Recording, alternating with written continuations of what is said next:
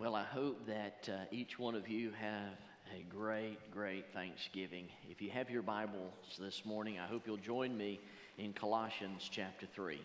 Colossians chapter number 3, we're going to look at verses 15, 16, and 17 this morning. I want to preach a message that I've entitled, How to Develop a Thankful Heart. How to develop a thankful heart. You know, we could be, like the video, distracted when it comes to Thanksgiving. And I think probably one of the greatest distractions we have in today's society is our cell phones. It'd be very easy for us to get distracted with those things. And that's just a little reminder that we remember to be in tune with each other and be thankful with each other. You know, if you're going to have a thankful heart, it's going to manifest itself in a thankful life. So in order to have a thankful life, you got to have a thankful heart. In order to have a thankful heart, it has a lot to do with your attitude, having an attitude of gratitude. And so Paul, in writing to the church at Colossae here, is telling them in this particular passage of Scripture that they are to seek the things that are above. And as they seek those things that are above, as they have received Christ, they have taken off the old man and put on the new man. And in putting on the new man, he tells them in verse number 14 that above everything else, above all things, he says, put on charity. Now that word charity there is a wonderful old English word where we get our English word love. Love, where we get today's modern term love. So he says above all these things, put on love. Why? Which is the bond of perfectness. Now, perfectness here in this passage of Scripture doesn't pertain to you being a perfect individual. He's speaking of your maturity. He says, in order to be bound in maturity with other believers, that bond, if you will, revolves around this area of love. I know of no greater opportunity to love each other than at Thanksgiving. Now, please, don't raise your hand, but every one of us have family members that are hard to love. Now, you don't have to say amen right there. I know. I completely understand.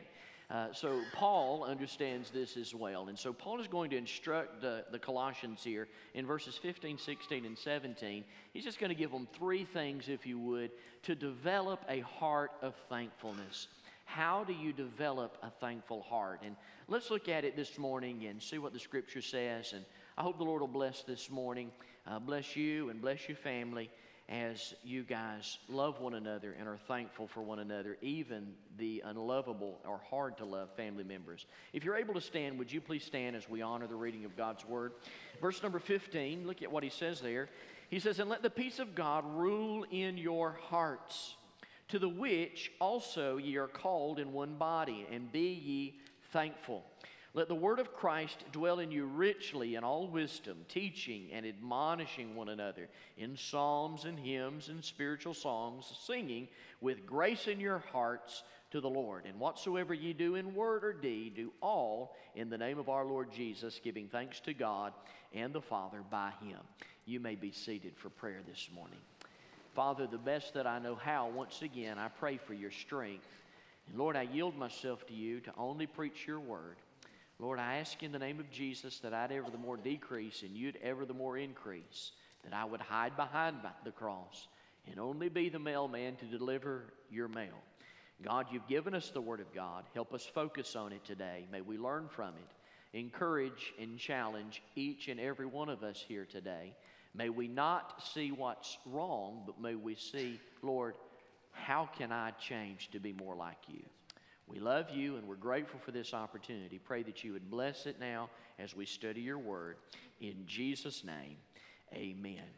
Miriam and I have lived in Georgia now for 21 years. And so our hearts are here. We are grateful to be from Georgia. We consider Georgia our home. All of our children were born in Georgia. But I can remember the first time Miriam and I went to Northeast Georgia. And as we were traveling, we were coming up 85, and we were about 10 miles outside of Buford, and we were passing a sign, and it said, Buford, 10 miles. And as we looked at that sign, I said, look at there, Miriam, Buford's 10 miles away. She said, that ain't Buford, that's Buford. I said, no, it's not, that's Buford. She said, no, Shane, you don't pronounce it like that. You pronounce it Buford. I said, no, that ain't right. It's Bufford. And did you know we argued for 10 miles straight on whether or not it was Buford or Bufford. I finally had my fill of it, and I turned to her, and I said, I'm going to tell you what, Miriam. I said, when we get there, I am going to pull over. The first place I'm going to pull over, and we're going to settle this issue, bless God. I'm going to tell you right now, we're going to figure out what you call this place. So sure as the world, 10 miles later, we got into a parking lot. I got out of the car. I walked in, Miriam right beside me. I leaned up on the counter, and I said, look, my wife and I have been arguing for the past 10 miles about where we are. Now, I want you to tell me, and I want you to be honest with me, settle this thing. Where are we? The lady looked me square in the eyes, and she leaned up on that counter and said, Burger King.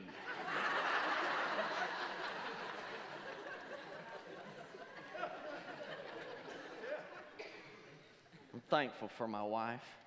I said, I'll order a number one.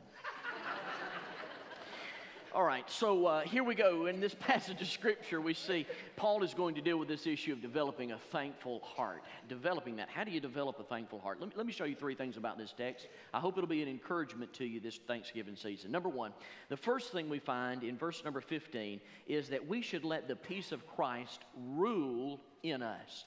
Let the peace of Christ rule in us. Look at what the Bible says in verse 15. And let the peace of God rule in your hearts. So let's stop right there. If you've got your pen, pencil, lipstick, or mascara, I'd love for you to take some notes in your Bible. Leave a legacy behind you so that when you are dead and gone, people can look back and say, man, look what so-and-so wrote in their Bibles. Look what they have here.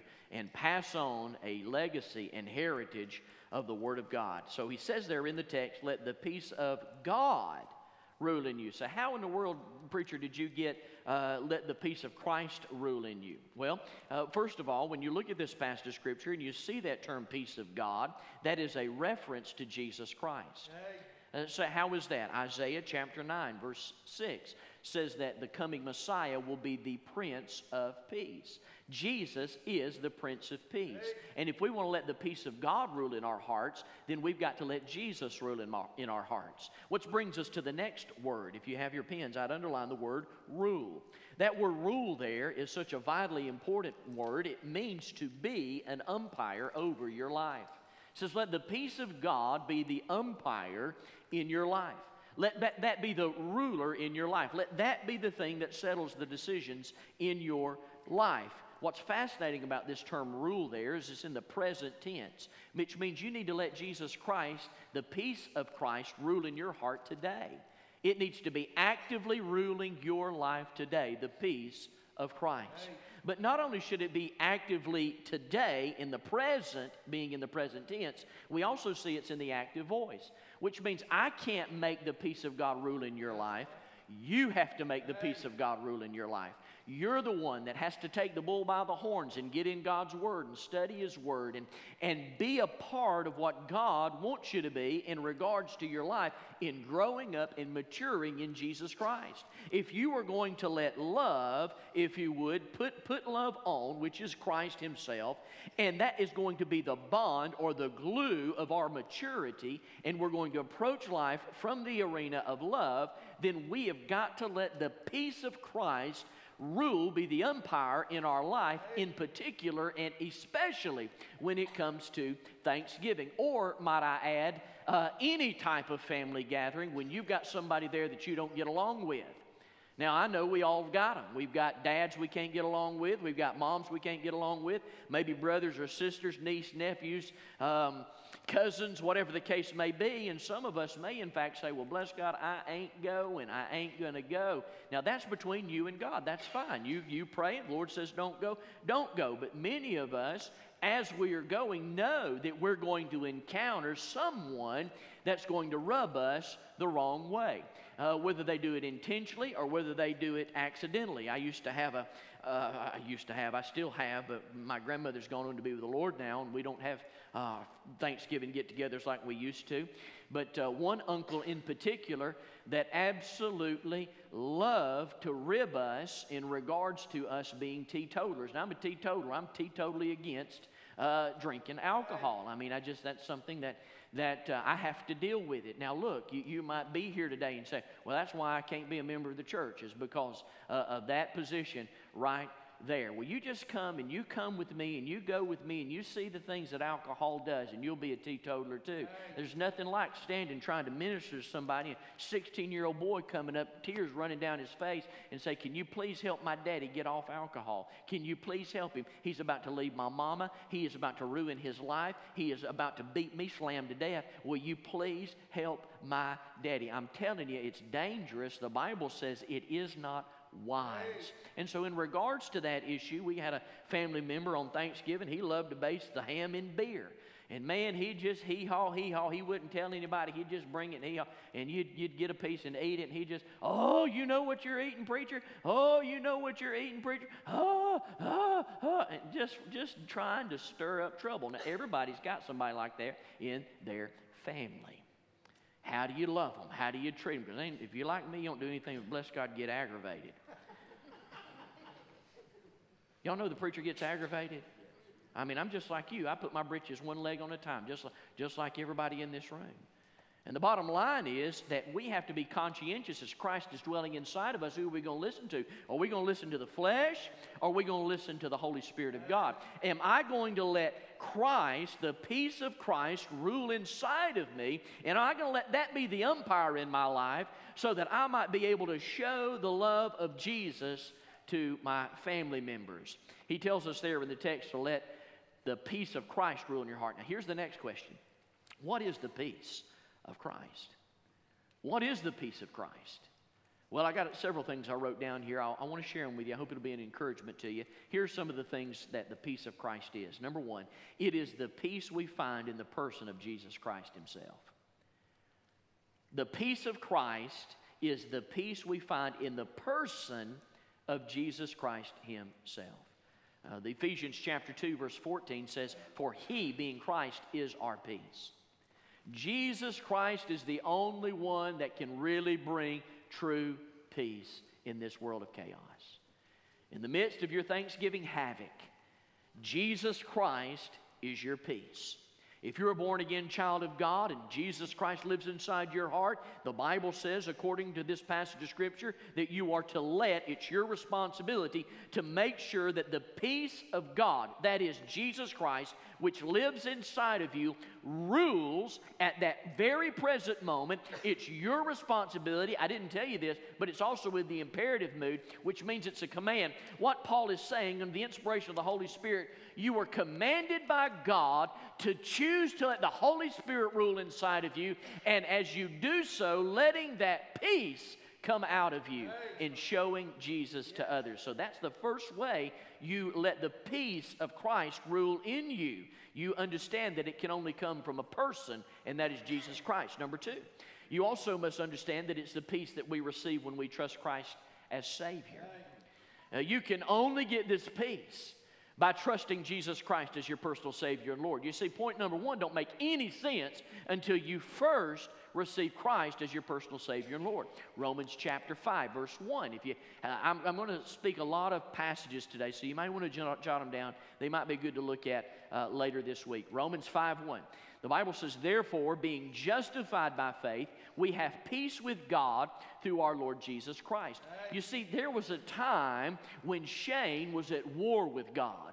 And that time when I was at war with God is when I did not know Him as my personal Savior and Lord. And until March 22nd, 1988, I was at war with God. But on that day, as a 14-year-old boy, I gave my heart to Jesus Christ, and He changed my life forever. Now, please, I want you to hear me. Be mindful. When I got saved, I did not hear the hallelujah chorus. A bright light didn't shine down upon me. But I'm telling you, the Spirit of God overwhelmed me with such power, and I cannot still get over the fact that He saved my lost soul. A tremendous weight came off of me. And if I was to, listen, I'm so saved I could swing over hell on a dry cornstalk. Let me give you a third one. I'm telling you, I get excited when I think about the peace of God. Man, we are living in the midst of a mess today.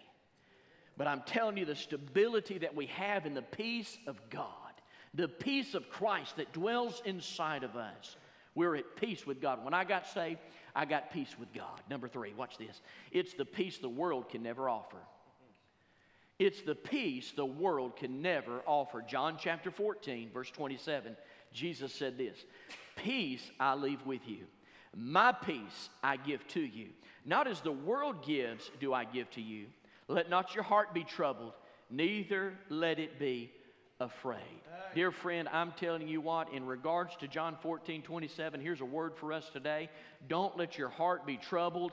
Do not be fearful of what we're going through today in this major cultural shift in regards to this issue of masculinity and femininity and all this crazy mess that's going on today. According to the Word of God, Jesus has given us His peace. And I don't care how crazy the world gets, you can always show people the peace of Jesus Christ. The world can't offer that kind of peace. I have met, and we've even had people here today, I'm telling you, people that have been sick unto death, and yet still have the peace of God upon their life. On Thursday, I got a phone call, and Miriam and I had set this up several weeks ago to sit down with a dear lady. I was the lady's youth pastor, a dear, sweet church member. And she had called and asked if we could meet with them. Actually, she's called and asked me to do her funeral. She has a brain tumor. She's dying. She has cancer. She knows she's dying. We met them in Gainesville on Thursday for lunch, and I sat down with her, and I wish you could have seen the joy on her face. I wish you could have seen the peace on her face. Here's a lady that's going through chemotherapy. She's wretched, if you would. She's lost her hair, has a bandana. The tumor is on the spinal column there, and she's already begun to lose her hearing. She can't hear very well. And but in spite of all that, it didn't matter. None of that mattered. What mattered was she was going home. She was going home. Now, she's got two precious little girls, two precious adult girls, but they were students when I was a youth pastor, and I helped teach them the Word of God, and they were there with us, and man, she wept a little bit about the situation that she was probably going to die and not have any grandkids, and man, just was brokenhearted just a little bit about that. But she said, "I know I'm going home to be with Jesus, and I know that my two girls are saved, and one day there's going to be a reunion, and it's not going to be very long." How in the world can somebody have that outlook? How can somebody have that mindset? I'll tell you how they can have it. They're born again. I'll tell you how they can have it. They know Jesus Christ is their Savior. They got a hope that this world can't offer. They got a peace that this world cannot offer. Listen, we put our trust in many things to give us peace. We look to our finances to give us peace. But I'm telling you, your finances could go south at any minute. We put our stock in regards to sporting events. Man, I tell you, we try to find our peace in sports. And I'll tell you what, football season is just about over. It'll be over. Are you going to be in chaos then? No, don't put your peace in football. Don't put your peace in materialism. Don't put your peace in financial stability. Put your peace in Jesus. Only He can give you true peace. Let me give you the next one if I could. Number 4, it's a peace we can never fully understand. I can try to preach about it all day long. I can rant and rave, hoop and holler, jump and shout, spit for what rows back. But I'm telling you, the peace that I have cannot be explained. Listen to what the Bible says. The Bible says in Philippians chapter 4, verse 7, "And the peace of God, which surpasses all understanding, shall guard your hearts and minds in Christ Jesus." What guards our hearts? What guards our minds in Christ Jesus? It is the peace of God, which surpasses all understanding, surpasses all comprehension. We can't explain it, but the fact of the matter is we've got it. And we've got it because the Holy Spirit gave it to us. And the Holy Spirit gave it to us the day we got saved and received Jesus Christ as our personal Savior and Lord. I'm here to tell you the peace that we have can never be fully understood, but we know that it comes from God. Number 5. It's the peace that assures us that God's in control of the details of our life. God is in control of the details of your life. Hebrews chapter 13, verse 5. Scripture says, "I'll never leave you, nor will I ever forsake you." Regardless of the situation that you're in, friend, God said He'd never leave you or forsake you if you're a born-again child of God. That is to say that if you have the peace of God resting upon your life, if you have put on Jesus Christ, and putting on Jesus Christ, you've put on love, and then putting on love also, you also have this area, if you would, of having this bond of maturity that's inside of you, that you have this perfect peace that can only come from Jesus Christ Himself. And then knowing that, regardless of the situation that you find yourself in, knowing that Jesus will never leave you, nor will He ever forsake you. He will never, ever, ever, ever desert you. He will always, always, always be there for you. So, well, I can't feel Him. Don't trust your feelings. Trust the Word of God. So, well, I don't think He is. Quit thinking and start trusting the Word of God. I just said that you can't understand it. The fact of the matter is, I don't understand how an individual can live 77 years on this planet and reject Jesus Christ, and yet the bottom line is when an invitation is given, finally he drops, if you would, he drops down the legalistic situation in his life, and he turns to Jesus, and he trusts Him as his personal Savior and Lord. That's not just something I pulled out of the hat. That's what happened Wednesday night. A 77-year-old man come to know Jesus Christ as his personal Savior and Lord. And not just that, but a 47-year-old man come to know Jesus Christ as his personal Savior and Lord on Wednesday night. What can bridge the generation gap? The peace of God. The peace of God that comes through Jesus Christ, our living Lord. It is a peace that assures us that God is in control. Listen, God is in control of your life. You may feel like you're spiraling out of control, but if you're a born-again child of God, listen, God's in control of your life. So why am I going through the situation I'm going through, preacher? Can you tell me why? Why am I going through this? I know this for a fact. God created you and put you on this planet and allows for you to go through what you go through. James chapter 1, the reason why you go through that is that you might mature and be more like Jesus Christ. So you mean to tell me the reason why I've got cancer is God wants me to be more like Jesus Christ? I'm here to tell you that the Lord Jesus Christ loves you, and because of this sin-sick world, the Bible says there's a curse on this world, and as there's a curse on this world, things run in a point of order to a point of confusion, disaster, to chaos. It's called the second law of thermodynamics. Scientists can figure it out. God said it a long time ago when He cursed this earth, and the Bible says, I have come to give you life and give it more abundantly. The reason why we have trials in our life is we're in a sin-sick world. Had someone say, preacher, I don't understand. God, if He was so good, if He was so holy, if He was so wonderful, if He was so gracious, then why? Why do babies die? Why does my wife have cancer? Why am I in financial trouble? Why did God just not create a perfect place and let everybody be happy? To which I said, He did. We messed it up. Quit blaming God for what we did. The Bible says in Romans chapter 5, for as one man's sin entered the world, and death by sin, so death passed upon all men, for all have sinned. We're all sinners. And we all must stand before the judgment seat of Christ. Thank God for the peace that assures us that God's in control. Can I ask you a question this morning? Is God in control of your life? Ma'am, is God in control of your life? Sir, is God in control of your life? Will you be like that 77-year-old man? Will it take 77 years for you to finally drop the facade and come to Jesus Christ as Savior? How long will you tarry? How long will you wait for the goodness of God? Oh, thank God He's a God of long suffering. But today's the day of salvation. You're not promised tomorrow. Number 6. It's the peace we need to rule our lives. It's the peace we need to rule our lives. Colossians 3:15.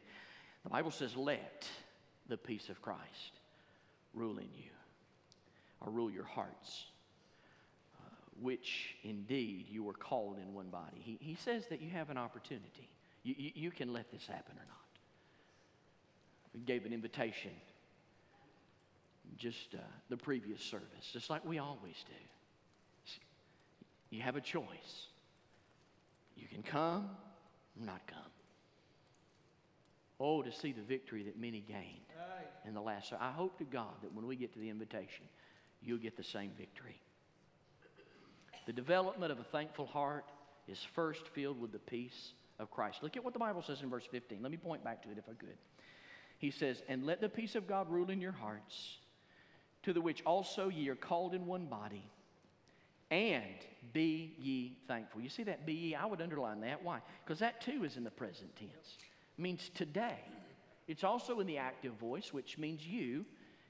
And it's also in the imperative mood, meaning it is a command that you, as God's child, should let the peace of God, which is Jesus Christ, rule in your hearts, to which you have been called into the church. That's where you're at today. One body. You're called. One body. All across the land today, churches are meeting. Everywhere. We're one church united under the gospel of Jesus Christ. He says, you're one body. And then he goes on to say, and be ye thankful. Today, be thankful. Be thankful for your church. Be thankful for your salvation. Be thankful for Christ that rules in your heart. So, how do you develop a thankful heart? Number one, you let the peace of Christ rule in you. Number two, very quickly, let the word of Christ dwell in you. Look at verse 16. He goes on to say, he says, let the word of Christ dwell in you richly, in all wisdom, teaching and admonishing one another in psalms and hymns and spiritual songs, singing with grace in your hearts to the Lord. I'm so glad he said in your hearts. I would have been in deep yogurt had he said do a solo out loud. Just a few minutes ago before we came out, we were back in the back, and I was getting ready to come out here, and the choir was getting ready to come out here. Brother John Ferguson turned and said, you want to help the tenors today? I said, I'd help y'all one time. You'd say, thank you, preacher, for helping the tenors. Now sit down. But look, notice, there's two things I want you to underline here. Two things I want you to notice in the text, verse 16. He says, let the word of Christ dwell. I would underline that word dwell. Let the word of Christ dwell in you richly. I'd underline that word richly. Why? Well, because he's speaking to us here.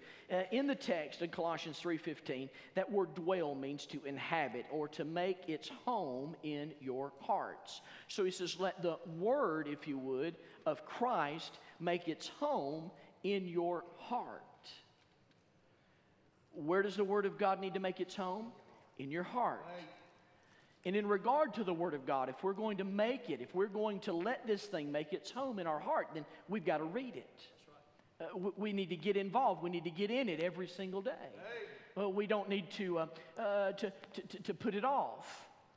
We need to do everything in our power that we can to have a daily quiet time, a daily walk with Jesus, so that the word of Christ can make its dwelling place inside our hearts. 2 Timothy 2:15, Paul told Timothy, he said, be diligent to present yourself, your bodies approved unto God, a workman that needeth not be ashamed, rightly dividing the word of truth. In order to rightly divide the word of truth needs to be inside of you. And if the word of truth is inside of you, remember, we'll get to this in a minute, what's ever in the heart's going to come out through the mouth. Philippians 2:16, the Bible says this, holding forth the word of life. I love that term, holding forth. It carries the idea of a responsibility that you and I have in retaining or taking hold to the word of life. It's not that you're holding on to your salvation. No, it's that you're holding on to the word. You want the word to be close to you. You want the word to be in your heart so that you might recall the word, that it might come to you. Psalms chapter 119 verse 11 says this. The psalmist said, your word have I hid in my heart that I might not sin against thee. That word hid there means to treasure up. Can I ask you this question?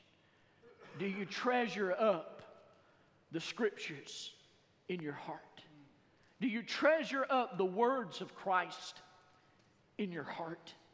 He challenges us in regards to this issue. If we're going to have a heart, if you would, of thankfulness, and we're going to develop that in our life, then we've got to let the peace of Christ rule in us, and we've got to let the word of Christ dwell in us. It's got to live in us. Let me give you a third one very quickly. Number 3. The third thing I want you to notice here in this text very quickly is we got to let the character of Christ influence us. Let the character of Christ influence us. We're talking about developing a heart of thankfulness. Developing a heart of thankfulness. And if we're going to develop a heart of thankfulness, we're going to let the peace of Christ rule in us, number one. Number two, let the word of Christ dwell in us. And number three, let the character of Christ influence us. We're influenced today by many, many things. It's vitally important for a born-again child of God to be influenced by Christ. Hey. Notice what the Scripture says. The Bible says, and whatsoever ye do, in word or deed, do all in the name of the Lord Jesus, giving thanks to God and the Father by Him. Several years ago, I was meeting with some fellas, and just happened to, it wasn't a scheduled meeting, it just happened to happen. I was in blue jeans and shirt, had my ball cap on, and I was just communicating and talking and just being a preacher, I guess. Didn't look like one, but just having a good time. And the guys that I was with, all of a sudden, a guy wanted to tell a dirty joke. And he did, and I didn't laugh. And they started cussing, using language that I don't think is appropriate. Not that I think I'm better than anybody else. I just think that if you have an area of disgust and you can't think of any other terms to use than swear words, then you've got a limited vocabulary. The individuals being upset turned to me and said, "Can I ask you a question? Who are you?" I said, "Well, my name's Shane Robertson. Nice to meet you." He said, "Well, what do you do for a living?" I said, "I'm a pastor." Oh, as they hung their head. "Well, we want you to know we're Christians too." Okay, now let me stop right there. Why do you feel the need to tell me that you're a Christian? The reason why there was the need to tell me that they were Christians is because what they say they are did not match up with what they were doing. You see what they were saying? If they were born again, they wouldn't have been using the language they were using. Now, listen, I didn't preach a message. I didn't do anything. I just stood there. I just stood. I didn't condemn anybody. I didn't tell, y'all going straight to hell. I didn't say anything of that nature.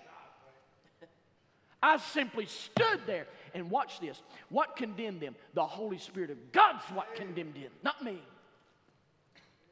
If there's any condemnation, it's not anything that the preacher might say to condemn a lost soul. It's the condemnation that already comes from a lost person not knowing Jesus Christ as their personal Savior and Lord.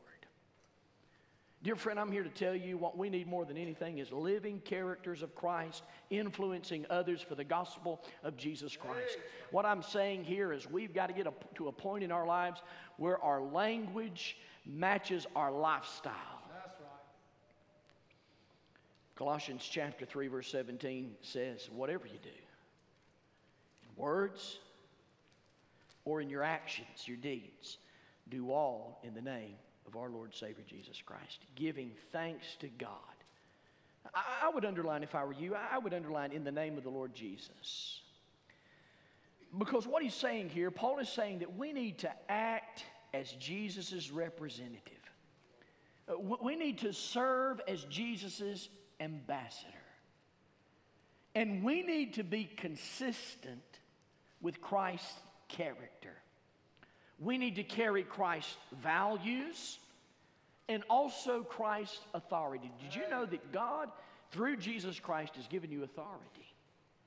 And the authority that you have comes directly from the Word of the living God. And as the Word of God gives us authority, the number one thing you and I have a responsibility over is the gospel of Jesus Christ. Hey. Now, tomorrow night, we're going to go in faith. It'll be we're still having faith tomorrow night, and we're going to share Jesus Christ with others. And you might say, well, I'm kind of, I'm intimidated by that. I'm scared to talk in front of people. Look, you preaching to the choir. I'm the same way. See, are you serious? If you only knew how Jesus Christ changed my heart. I didn't only come out of the shell. I'm talking about Jesus Christ changed me for His glory, for His honor. Now I can't shut up about Jesus.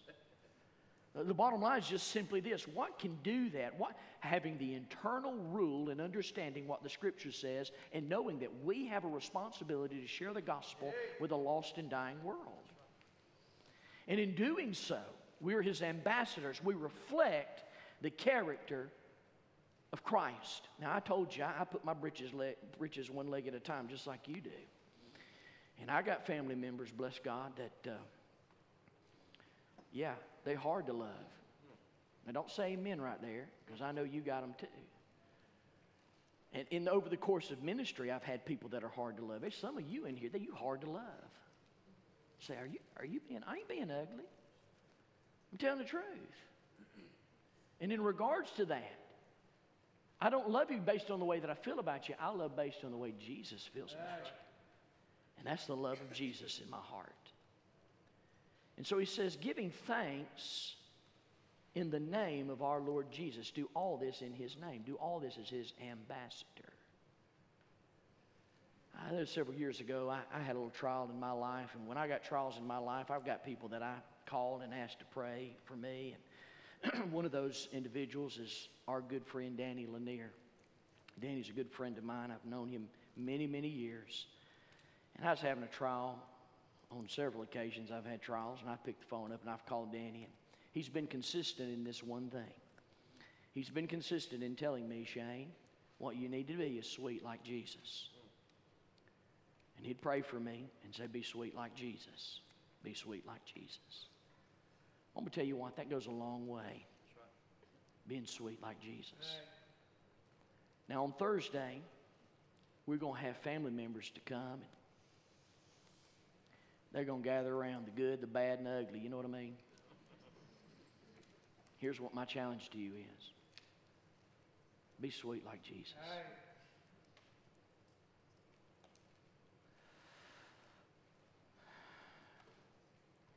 Friday, I was down in the basement doing 22 loads of laundry. And as I'm down there doing laundry, Holly comes down and says, Dad, 2 men are in suits upstairs in the living room. And we had all the kids were home. So I was ready for a break. So I walked out of the laundry room, went upstairs, had on my blue jeans, my shirt, my green VBS hat we had this year. Sure enough, there's 2 gentlemen in suits. I said, hey, my name's Shane. What's your name? Boom, boom. We exchanged names. I said, y'all come on in my office. Just come on in here. So I just come on in. We went in my office and said, y'all sit down. It's my house. I can do it. I want you to sit down. Sit down there on the couch. Shut the door. Where's my chair? Get my chair and pull my chair. I said, okay, what brings you out today? So we're here to talk about our great love for Jehovah. I said, oh, I love Jehovah too. I love Jehovah. I love the Holy Spirit. I love the Messiah, Jesus Christ. I love them all. I love the Trinity. The three is one. I love them all. And I briefly, very kindly, gave to them a little small sermon, just a small sermon on 1 John 5:13. Just a little small sermon. 1 John 5. Small. And when I was done, they said, so, can we ask you what you do? And I said, I'm the pastor at Maysville Baptist Church. And got a little bit uncomfortable there just for a minute until I broke the ice again. And I said, look, you are not going to convert me today or tomorrow or any. I know what I believe. And unless the Holy Spirit of God intervenes in this conversation, I'm not going to convert you. But I'm here to tell you, Jesus loves you. And he died on the cross for your sins. And he rose again the third day. He is the Messiah. And he is God. He is God, 100% God, 100% man. He looked at me and said, the gentleman looked at me and said, well, we better go. We don't want to extend our welcome past what it needs to be. And I said, I understand. I want you to know God loves you. We may disagree, major disagreement concerning doctrine and salvation. But I'm telling you, you can't deny it. Yep. Jesus is the only way to heaven. They said, thank you. I said, I hope you'll come back to see me. They said, we cannot tell you what a pleasure it was to meet you and how thankful we are for your sweet, kind spirit and hospitality. And then I said this, now I'm putting all y'all on notice. I said, I got a lot of church members. And I hope the same hospitality that I showed to you, you'll receive from them. And he said this, we've been in a lot of your members' homes. They are very sweet people. Dear friend, listen to me very carefully. When God puts lost people on your property, give them Jesus. So I'm afraid that they scare me. I don't know what to say. You don't have to know faith to give them Jesus. Remember, this is just one beggar telling another beggar where to find bread. Just tell them where to find bread. It's all about Jesus. Jesus is the key. He died on the cross. He was buried, and he rose again so that you might be saved. Well, I invited them to come today, and I invited them to come see me in one of our services. Who knows if they ever will. Many of you know in days past we've had Mormons come, Jehovah's Witnesses come. We're not going to compromise the truth. Listen to me very carefully. I am not apologetic about the truth. Jesus said, I am the way, the truth, the life. No man cometh to the Father but by me. If you are going to have a thankful heart, you got to first have something to be thankful for. And I'm thankful first and foremost for my salvation. And my salvation is based on the Word of God. It's not based upon what I did. It's not based upon some sacraments. It's not based upon me being baptized. It's not based upon me taking the Holy Sacrament. It's not based upon me living the 7 pillars or 6 pillars of Islam. It's based on the fact that Jesus paid the price for my sins. He was buried, and on the third day He rose again. And until we clearly understand that and clearly get that, we'll never, ever, ever have a grateful heart, a heart of thankfulness. Let's bow for prayer. With our heads bowed and our eyes closed, maybe you're here today. And maybe you got family members that are hard to love. Thanksgiving's coming up. Man, there's going to be people there. And God's told you, He wants you to go. You got to go, so you're going to go. God didn't tell you not to go, so you're going to go.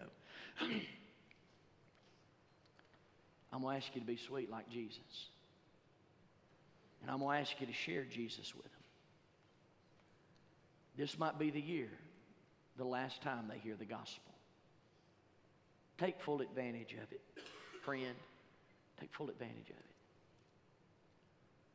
Say, I'm at odds with a family member. Be sweet like Jesus. Just be sweet like Jesus. We're going to give an invitation here in just a minute. In order for some of you to be sweet like Jesus, y'all going to have to get Jesus. You're going to have to give it over to Him. You're going to let go of some things. I'm telling you what, there were some people in this 9:30 service, they let go of some things. They said, we got trouble in our home. We got trouble going to come Thanksgiving. We're going to have to love. We unlovable. We need Jesus. And they crawled up in the altar and cried out to God, God, would you help me be sweet like Jesus? I'm going to ask you to do the same thing. Some of you here can't be sweet like Jesus because you don't know Jesus. The reason why you don't know Him is because you kept putting it off like that 77-year-old man. Put it off for 77 years. Dear friend, how long are you going to put this off?